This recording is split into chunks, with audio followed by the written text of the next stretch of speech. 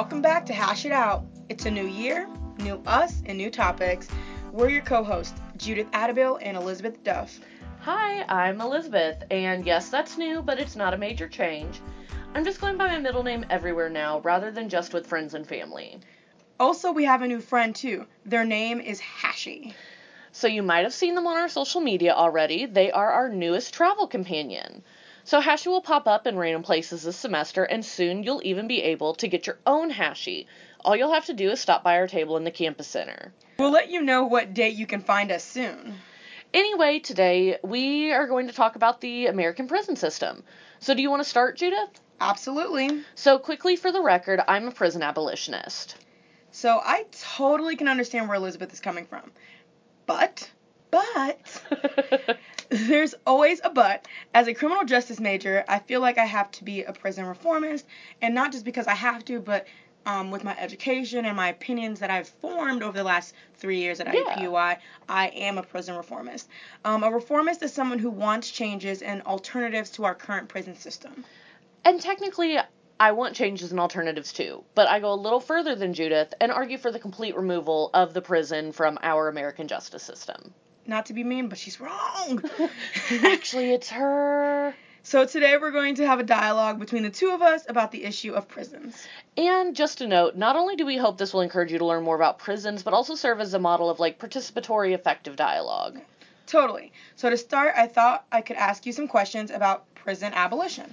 Yeah, absolutely. Let's get started. Okay, so Elizabeth, what is prison abolition? Sounds like the answer to a Jeopardy question. Oh. No, prison abolition is essentially advocacy for the removal of prisons entirely from society. So I know it does sound wild, but hear me out. So Angela Davis is my personal hero. I had even put a poster of her above my desk in my office. Not in this office, unfortunately. It's next door. I can show you at the end of the episode recording. That works. So she was a participant in the Black Panther movement and is actually a prolific author as well. Yeah, have you seen that afro of hers in the 70s? God, I love it. To die for. That's the picture that we have in the office. And I have a scarf of her with her fist up at a rally with her afro. Nah. She's legit my hero. She was a revolutionary hero. She is. Well, I didn't say it like she was dead. I just said it like a lot of people have forgotten about her. Well, she is a revolutionary hero to me, in my heart. But her book, Are Prisons Obsolete, really is what changed my perspective. So when I read the book, this quote in particular stood out to me.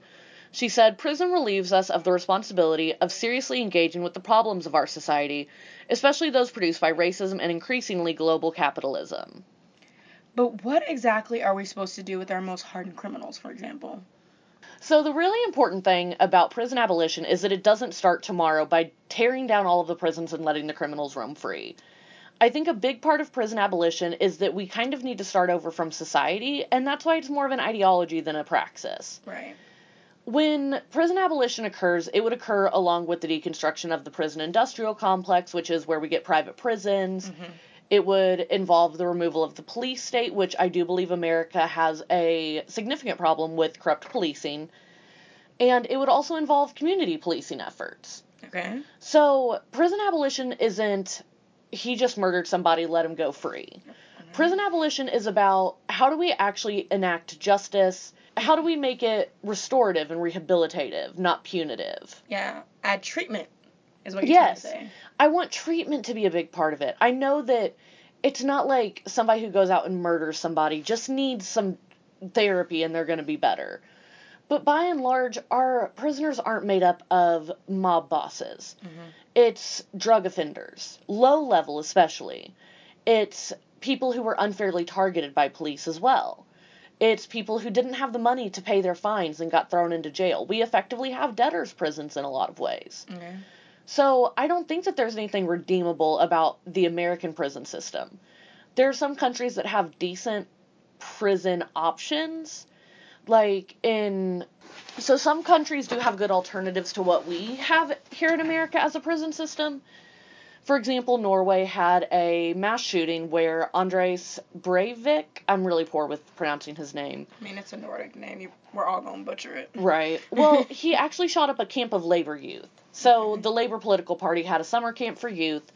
He actually killed a large number of children. They were teenagers and younger. Okay. They didn't kill him. They didn't execute him and call it state-sanctioned justice. They put him into a prison, and it's a prison that looks better than my house. But the thing is, he can't harm anybody. Right. He is put away from society, and society is safe from him. But I remember in the aftermath of the shooting, a lot of people were saying, haha, bet you wish you had the death penalty now. They were like, hell no, we don't. Right. Why would we want the death penalty now and show him that he can change all of our values? Right. Prison systems like that aren't punitive, but are safety measures or allow people to engage with the problems that society has created, I think that's what we need. And, it's kind of weird. It's kind of like an eye for an eye. It's like as a civilized society, we want to go back to where, like, to counter a death, we must take a death. Exactly. But what's the word? We kind of... Overkill? I mean, yes, but at the other end of it, like, we denounce everything else that has to do with the past. But then the one thing we are always holding on to for dear life in this country is a life for a life kind of thing. Yeah, and it bothers me because it's so much tied into militarization of our country. Yeah. So every young boy is told, join the military. Everybody has to sign up for recruiting from the service unless you opt out. It's not opt in to get recruited, it's opt out. So when you sign up for voting registration, you have to actually check a different box that says, don't send me info about it. Right. And that's in high school. So there's the militarization there, there's our gun fetish culture, there's all of these things that lead to this idea that killing is morally justifiable in certain ways. Yeah. And we all know that killing is not justified. So killing somebody for killing somebody just feels wrong to me. And I think that the death penalty is so integral to our system in the ways of using it to get people to plead down. By saying, well, if you take this charge, we could get the death penalty against you. Like, it's so integral and tied up into our culture that government-sanctioned killing is fair. It's ironic, though, because... Or maybe I'm using the word irony wrong. But... Most people do. There is a time in our history where, like, everyone was against the death penalty. Exactly. So it's like... I don't think it's really, like, that embedded in our culture. It's just... We have... I mean, it kind of is, but it's...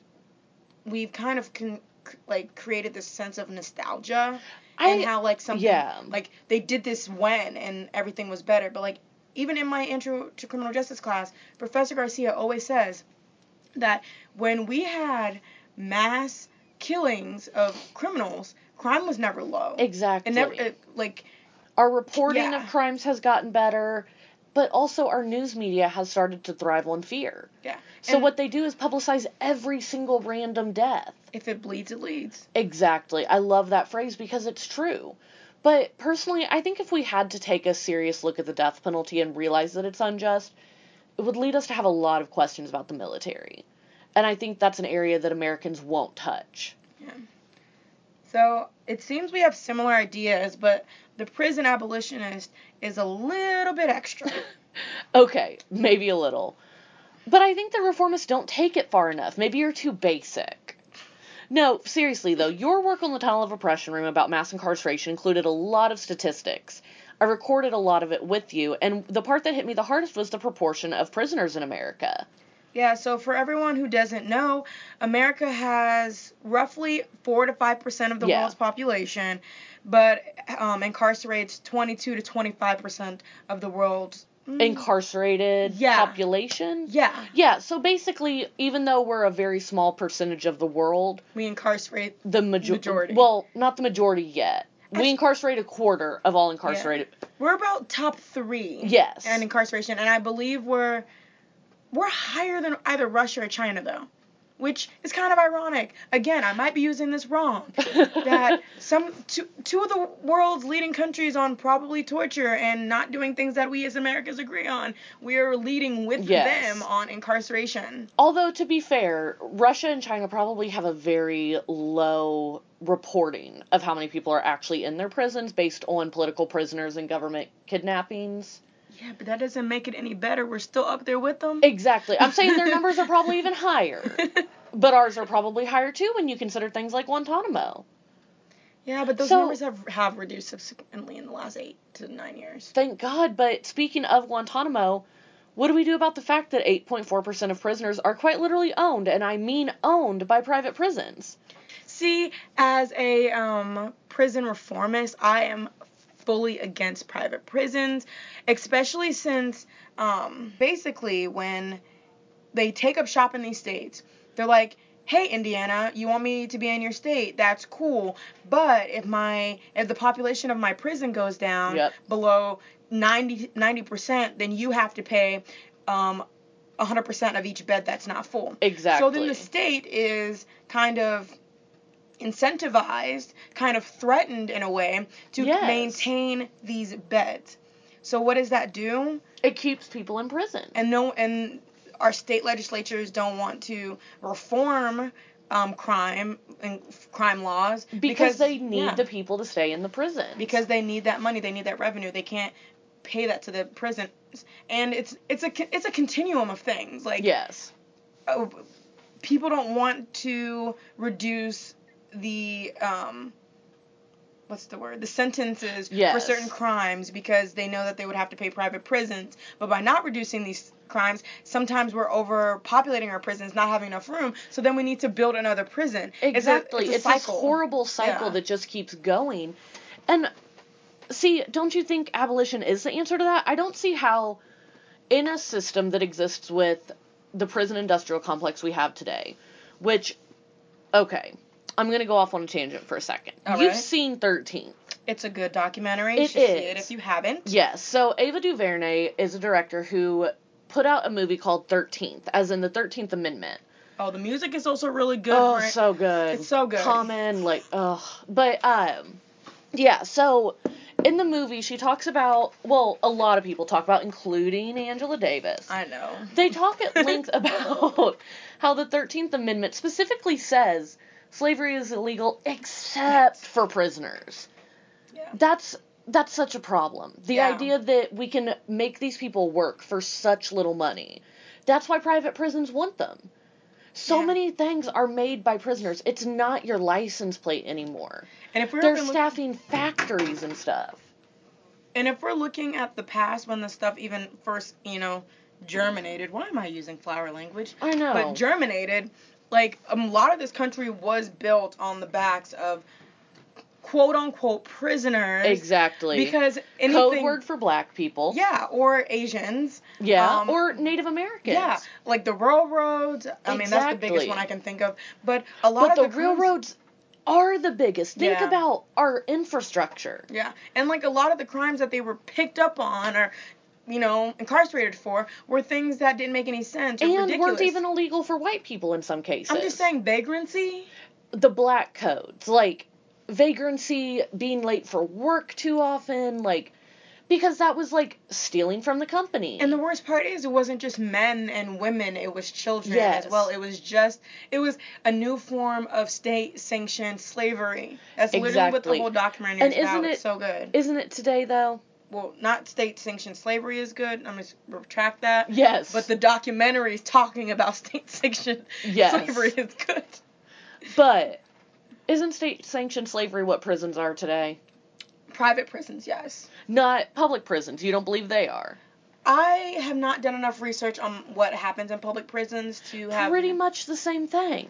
Then... They still have to work for 14 cents an hour. True. They still live, sleep, eat under the control of the prison warden. Mm-hmm. They have to follow the same routines. Really, private prisons are a major issue because why are people profiting off of crime? They also do have way worse conditions in private prisons. They do, and I will give you that. They have less oversight because they're not a governmental facility. Yeah. But if they're both forcing people to work for pennies on the hour, in conditions that are terrible, in places they don't want to be, isn't that considered state-sanctioned slavery? Food for thought. Food for thought, but for argument's sake, I'm going to say no. Okay. Because, yes, as a reformist, I see the issues that come with the prison system. I'm not saying that they're of course. The prison system is this holy grail of things. Yeah. As if I'm a constitutionalist who's like, oh my God. Oh God, don't words. start.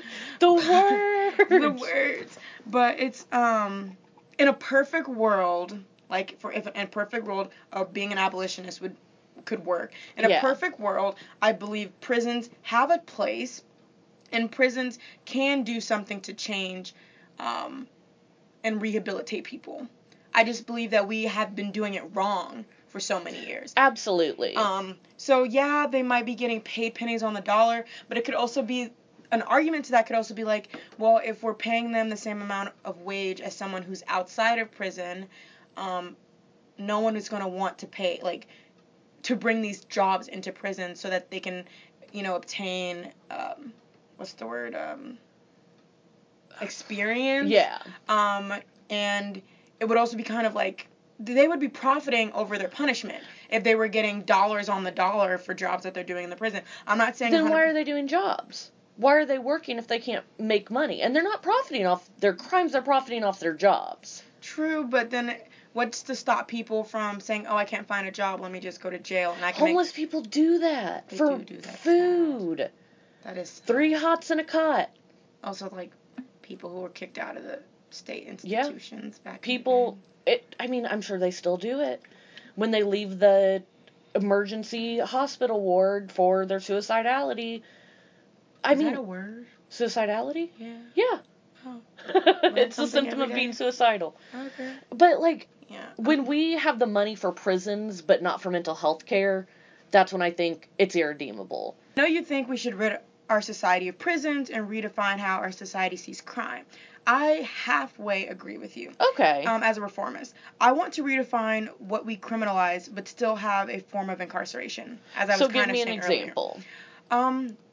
So earlier you're kind of saying like our prison system is kind of irredeemable if we have money for that versus mental health. Yeah. So something that I have always kind of had an issue with is the fact that we're always incarcerating drug addicts or people with some form of substance abuse. Yes, absolutely. We've recently found out that is a mental illness. Yes, absolutely. So I believe we should be putting them into some sort of rehabs.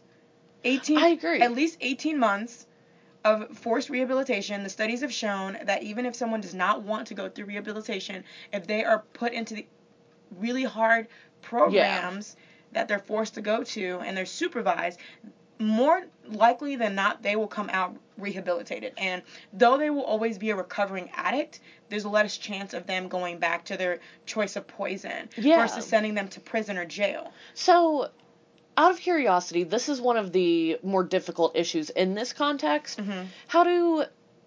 How do mental institutions, rehabilitation clinics, how do those fit into incarceration? Because technically, aren't we incarcerating people there? That's where I've always gotten tripped up as an abolitionist. Because I think... Sorry. Well, for example, involuntary holds. Okay. Somebody is suicidal, I take them to the hospital, they threaten to kill themselves, and the hospital says, you're a danger to yourself, we're locking you in the watch ward so that we can make sure you don't harm yourself. Mm-hmm. Or even, I take them and they say, I'm going to kill Elizabeth for taking me. Mm-hmm. And they'd say, you're a danger to others, we're putting you in the mental health ward. That's technically incarceration, but I've never been able to get behind the abolition of those programs. Well, because that's a whole nother focus of our society. Because it's like, if we had kinder and better treatment, maybe that wouldn't be necessary. I don't know. I'm kind of following a new train of thought here. So kind of just throwing out ideas because as you were talking about forced rehabilitation, I was like, should we really be forcing people? Or should people just kind of do what works for them? If they're drug addicts who aren't harming people, should they be allowed to do drugs? And then I don't know. It's a societal thing, though. Yeah. Because, like, our society is set up to, well, at least nowadays, to be protecting us. True. And we expect them to protect us. Yeah, the same way if I am blackout drunk and crash my car, it's still a crime. Yeah. Because in that situation, society has a burden to protect people from me. Exactly. And that's why when we talk about, like, forcing the incarceration of, like, drug dealers. No, not drug dealers. Drug addicts or, like, people who have substance abuses, it can kind of be a separate issue. I think so, too. Incarcerating someone who is a murderer or someone who's a child molester. Those are two examples. Yeah, absolutely. If our understanding of incarceration is punishment, then, yeah, murderers should be confined to a prison. But I kind of want to radically revisit our understanding of crime. Mm-hmm. So there's a saying that violence can't ever be stopped, and yeah, that's right. But do we want to punish criminals, or do we want to prevent the violence? Like, prisoners are essentially learning how to reoffend when they leave, and learning tips and tricks to not get caught. Mm-hmm. But if we had something like true restorative justice, that... Okay, so, not to stop you, but stopping you, what do you define as restorative justice for those who don't know? So, restorative justice is an alternative to punitive sentencing for criminals. Mm-hmm. Restorative justice involves rehabilitation and then paying back for the crime. Yeah. So this could be literally financial, like, if I were to steal from you, Yeah. I would need to go through some sort of treatment that will help me either get food, if that's what I'm stealing, or get more money if it's because I'm broke, and then maybe I'd pay you back in literal money. Mm-hmm. But it also... Go ahead. Not to stop you, but as a criminal justice major, we've actually talked about some of this stuff in some of my classes. And something that because I'm for restorative justice. For sure. One of the things I would totally love to see enacted more if we were to reform the current prison system is that a lot of places that did have restorative justice programs on the books, it was expensive. They lost their funding. Fair. Because a lot of people are always saying we need to be tough on crime. We shouldn't be doing things that are considered soft. Exactly. And that's where some of our issues stem from. It's not that the fact mindset. that no one wants to help these people. It's that if you want to help, you can't get reelected. Right. If you want to help, no one wants. It's so frustrating. Wants you to do anything about it. Because, yeah, violence can't be stopped, but do you even want to stop it? Is that the issue here? Or do you just want to continue punishing people? We're addicted to crime Exactly. and punishment. We are. But beyond the ideas of literal repayment, it also incorporates things like community service, education even, or just giving back in some way. So... I am working with the Flanner House this semester on my capstone. We're doing a big group that's going and working with the Flanner House. Okay. And we went and we spoke to Brandon Crosby, the executive director of the Flanner House, and he is a brilliant man. One of the coolest things that he talked about was this program called Feed. So for those who don't know, the Flanner House is on the near northeast side of Indianapolis, and it's a community support organization. So for the neighborhood around its location, which is predominantly black, they can go and... What Brandon always says is, we don't say no, we find a way to say yes. Okay. So, this program called FEED is so cool. It stands for Farming, Education, Employment, and Distribution. Okay, sounds good so far. Exactly. Well, one of the most really messed up things is the school-to-prison pipeline. Yeah. Where, we'll probably talk about this in detail, because I know it's one of your pet topics. But basically, we're feeding... young people of color into the prison system by criminalizing their behavior that white folks do too, that they're just not punished for. Yeah. So, do you know the reasons documented that white men and black men, not even men, white boys and black boys, do you know why they're expelled from school? Do you want to take a guess? Truancy? No. So, the top 3 reasons for white boys. Oh, wait. Can I guess one more time? Yes. Fighting. Kind of. Okay. Who did you guess that for, though? White or black boys? White boys. Yes, kind of. Okay. So, white boys, basically 3 top reasons. Okay. Weapons, violence, knives. Those are the cited reasons. So, lots of overlap, right? Aren't knives categorized as weapons? Yes, but basically it's just a difference in reporting. Did the school specify the weapon or not? That's weird. But... those are the top 3 reasons for white boys. Do you want to take a guess at what the top 2 reasons for black boys are? Being considered aggressive? Kind of. Okay, are people expelled or they leave school? Expelled. Expelled, okay. On paper, these are the top 2 reasons. I really can't think of it. Maybe Number fighting, 1, but that's about it. No. Number 1, disobedience. Okay. They didn't do what I told them to do. Okay? Okay. You want to know what number 2 is? Just hit me over with the brick and tell me. Insubordination. They didn't do what I told them to do. Is this the military? What you mean, insubordination? Right? How is insubordination a thing between a teenager and an adult? This is, not to go off to my criminal justice tangent, but that's basically like status offenses. Yeah. So like for anyone who doesn't know what a status offense is, a status offense is a crime that is only considered a crime because you're under the age of 18. Exactly. So examples of what are considered status offenses are if you argue with your parents and the police are called, you can Yeah. be arrested. Having sex, Yeah. you can get arrested. Running away. Well, depending on the age for the sex True. component. But anyway. But just like under the age of 18, there's possibilities. Running away. Yes. Status offense. What about consumption? That's under 21 drinking. If you're under, well, this is where it kind of gets tricky. Okay. So if you drink alcohol under the age of 18, that is considered a status offense. Okay. But if you're 19 to 20? If you're 20 and 364 days. If you're 19, if you're 19 or 20. Actually, if you're 18, if you're 18 to 20 and 364 days old, that is a Class C misdemeanor, if I'm correct. So it goes from, hey, I'm 17 and 364 days old. I'm going to drink this vodka and shot it up with this rum cake and do all these crazy things. You know too much about this. I really don't, but it's fine. I know, that's why it's funny to say so.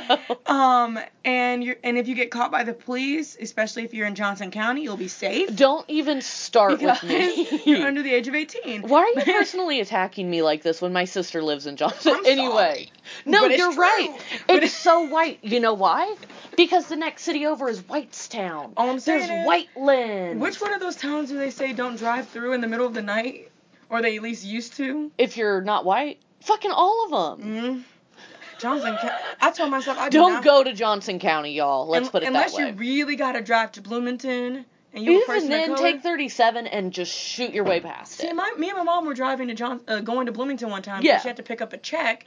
Oh, no. Yeah, so you wound up in Johnson. Yeah, and they pulled her over and they said she was speeding. There was no sign saying that she was speeding. First of all. And second of all, this cop had to took her license and saw, she has no record. Yeah. And we just kept on moseying. That's what our police do right now. That's the life that so many people live. It's like, when people are fallible, and that's okay. But putting police in charge of this type of thing when they are fallible people raised in a racist system, how effective are they going to be? Yeah. So, going all the way back to the feed program. Yeah. Okay, so the reason I asked you about expulsion reasons is because what feed does that is just so beautiful and wonderful to me. Brandon takes kids who have been, and he won't say expelled or dropped out. They were forced out, and he's right. These kids are being forced out of school, and he doesn't try to put them back in school. Because those places, as he puts it, are sites of trauma for them. Okay. Because adults harmed them there. And that's true. So instead what he does, he puts them on their urban garden. And he teaches them how to farm. Really, they wind up teaching themselves. Okay. But they usually learn how to farm, then get some sort of equivalency, usually a high school equivalency diploma. Then they get a job, which he also says is the ABC method, which is any job to a better job to a career. All right. And then the D standing for distribution is how they learn more about how the crops are sold. They actually negotiate the contracts. Oh, that's cool. So there are restaurants near Flanner House that only serve their produce. It's such a cool program. I could talk about it for hours. But coolest thing, they're opening a bodega at the end of this year with produce grown at that site.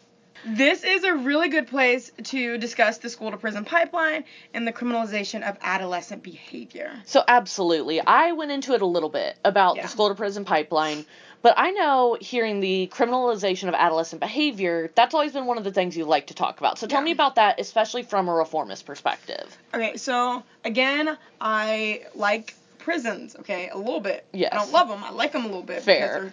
Some people got to go somewhere, okay? I don't want that murderer next door to me, nor do I want we need to define what a real pedophile is versus, the whole, Yes. I slept with my girlfriend, and I didn't know she was that age person. Yes. But, someone who is touching small children and doing things that they shouldn't be doing. I don't want that next to me. This is actually kind of a point where you and I have diverged in the past. I know that there are cases where a teenage girl is prosecuted for sending naked pictures of herself and things like that. No teenager should be charged for producing child pornography when she's a 16-year-old girl sending topless pics to her 16-year-old boyfriend. It's really, it's kind of ironic. I'm charged for child pornography and I'm a child. Exactly. And that's a felony. Yeah. That never goes away. They're charged as an adult for producing child pornography. Obviously not cool. But there are so few cases where it's genuine. Well, I'm only 21. I thought she was 16. No. First of all, what are you, a 21-year-old, doing with a 16-year-old? She was good looking. 5 years younger, you really have shit to talk about with her? You can't even take her to a bar, for Christ's sake. Like, I'm 24 now, and I don't think I could date a 20-year-old. Strictly because I couldn't even take him to the bar if I wanted a beer. What if I wanted to take her to, like, one of those movie theaters where you get served beer and dinner with your movie? You can do that? No, I mean, like, a bar one. Oh. Like, viewing parties and stuff. Oh. You can't even do that. Like, what are me and her gonna do? Buy them a Oh my God. fake ID. No, but you like, feel I get that probably doesn't happen a lot, but there's still, like, small percentages. That's why I wanted to differentiate between and the two different the vast majority of sex offender registries will tell you what the crime was. Yeah. It still doesn't make their lives any easier, though. But go ahead. Going back to, we always get off track. We don't want a child molester next door. I don't want certain, I guess what regular society would call the undesirables. Yes. Though they do need to be reformed. We do need to have treatment for some of these issues. I wouldn't want that next door. I would like them to be in prison for some time, getting equitable treatment. Yeah. I don't want horrible, I don't want them to say, oh, they're getting treatment in these prisons, but it's like, no, they're just shining shoes. Like, that's not treatment. Exactly. I want actual I don't treatment. want women being forced to have sex with guards for period supplies. I don't want gay men to be beaten. I don't want anyone to be raped in prison. Yeah. That's a whole nother episode. Yeah. I could talk for 3 hours about how prison rape is not a joke. But I get where you're coming from with that. But go ahead. So with the criminalization of adolescent behavior. So I don't want that next to me or anything like that. I don't want that near my home. But I don't even know where am I going with this. Why don't you go ahead, take a step back, and talk to us about criminalization of adolescent behavior? Yeah. So with the criminalization of adolescent behavior, just first think of all, yourself, define it for me. Yeah. Use an example. So as teenagers, like as you're listening to this, close your eyes and think back to when you were 13 years old, or something like that. So at 13 years old, not all of us, but some of us were more aggressive than others. Okay. We like to play aggressively. Yeah. I don't know, do things that give me, like... So, for example, when I was... Oh, my gosh. When I was, like, 10, I accidentally knocked out my sister. We were fighting, but I pushed her, and she hit her head. Yeah, or, I just thought of one. Like, fighting. Yes. Doing, like, and those fighting in general. Yeah, fighting in general. As a teenager, as a kid. Those are things that are supposed to happen in our adolescence that help us grow. They teach us boundaries. Yes. They teach us what's unacceptable. Yes. They teach us what is self-defense. What does that actually look like? Does that mean hitting the 5-year-old who's attacking 13-year-old me? Or does that mean holding them still so they can't hit me anymore? Yeah. That type of thing. Fighting just in general is something that is normal. Has always been normal for teenagers, or at least what we in our society today have made the teenager like realm of like people, because our frontal lobe does not stop growing until we're 25 years old. So we do all these things. We're pushing boundaries. That's how we grow. Exactly. But in the last, I'm just gonna say 40 years. Yeah. The last 40 years, we've started to 40 years ago would be 40 years ago would be 1978 for reference. So 20 to 40 years, maybe more closer to the 20-year mark. Yeah. We started criminalizing behavior such as fighting in schools, being aggressive. So that started adding more people into our prison system. Exactly. We added more resource officers. Yes. Something who are kind of terrifying. Not to me. I didn't talk to them. They didn't talk to me. Well, I'm trying to decide if I'm actually going to tell this on the podcast.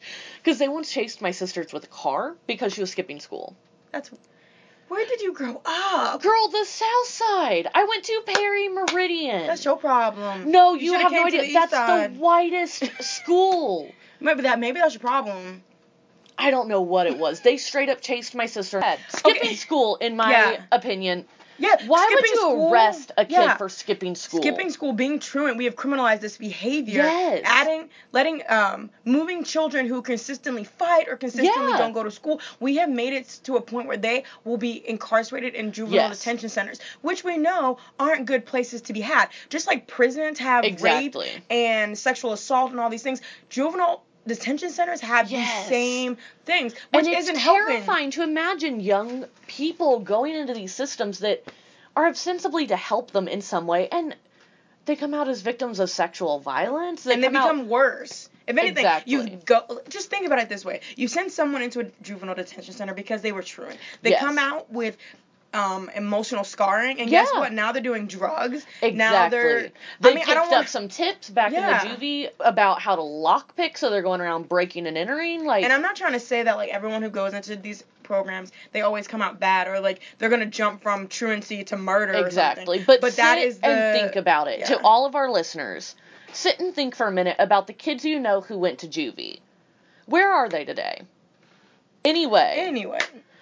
I think that as we're on this topic, we should probably also be really explicit. Mass incarceration is a form of racism, and it is a descendant, a current form of racism. Like, it stems directly from racist policies. Yeah, Reconstruction, Jim Crow, slavery, the 13th Black Amendment. Codes. And not to attack anyone who's like, oh, well, Abraham Lincoln created the 13th Amendment and it ended slavery. That's a great notion to think, and that's fine, but Abraham Lincoln is not infallible. We know that he was a racist. We know that he wanted to send black people to Liberia or whatever. The Emancipation Proclamation didn't do shit. It wasn't about slavery. It was about the reunification of the Union.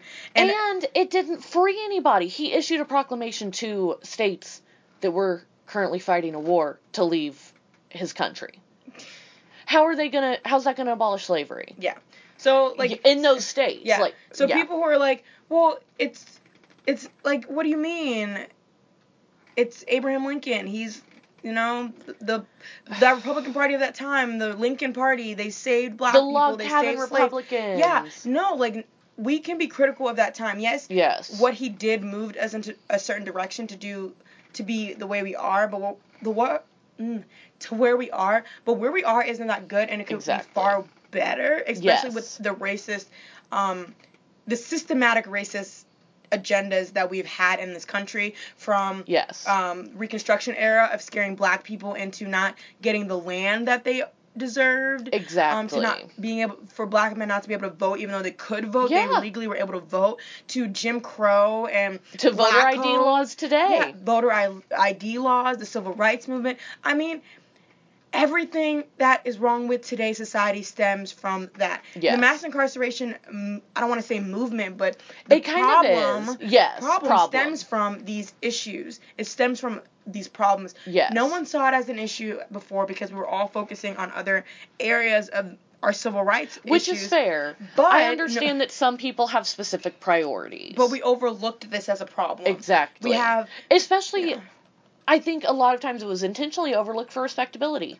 Yeah, no one wants to say criminals shouldn't go to prison. Or who wants to associate with criminals. Or the fact that until recently, like the last 5 to 10 years, if you were to say that I would like to make it easier for drug addicts to not go to prison, they'd be like, you're soft on crime and you hate America. Let me tell you a story about 7th grade. We were talking in class, and my social studies teacher, I wish I could remember his name so I could shout him out right now. Again, Perry Meridian. My social studies teacher was talking about heroin overdoses.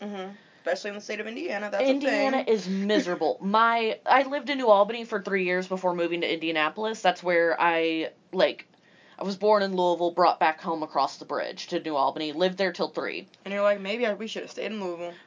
We were never technically in Louisville, just for the hospital, because New Albany didn't have one. Oh. Okay. That's the thing, though. New Albany, Sellersburg, those areas, they're at the highest risk because they don't have good healthcare infrastructure there. Are those places that potentially had issues with the last opiate crisis we had in the state? Exactly. The rise of HIV? Yes, Sellersburg was like the hotbed of HIV.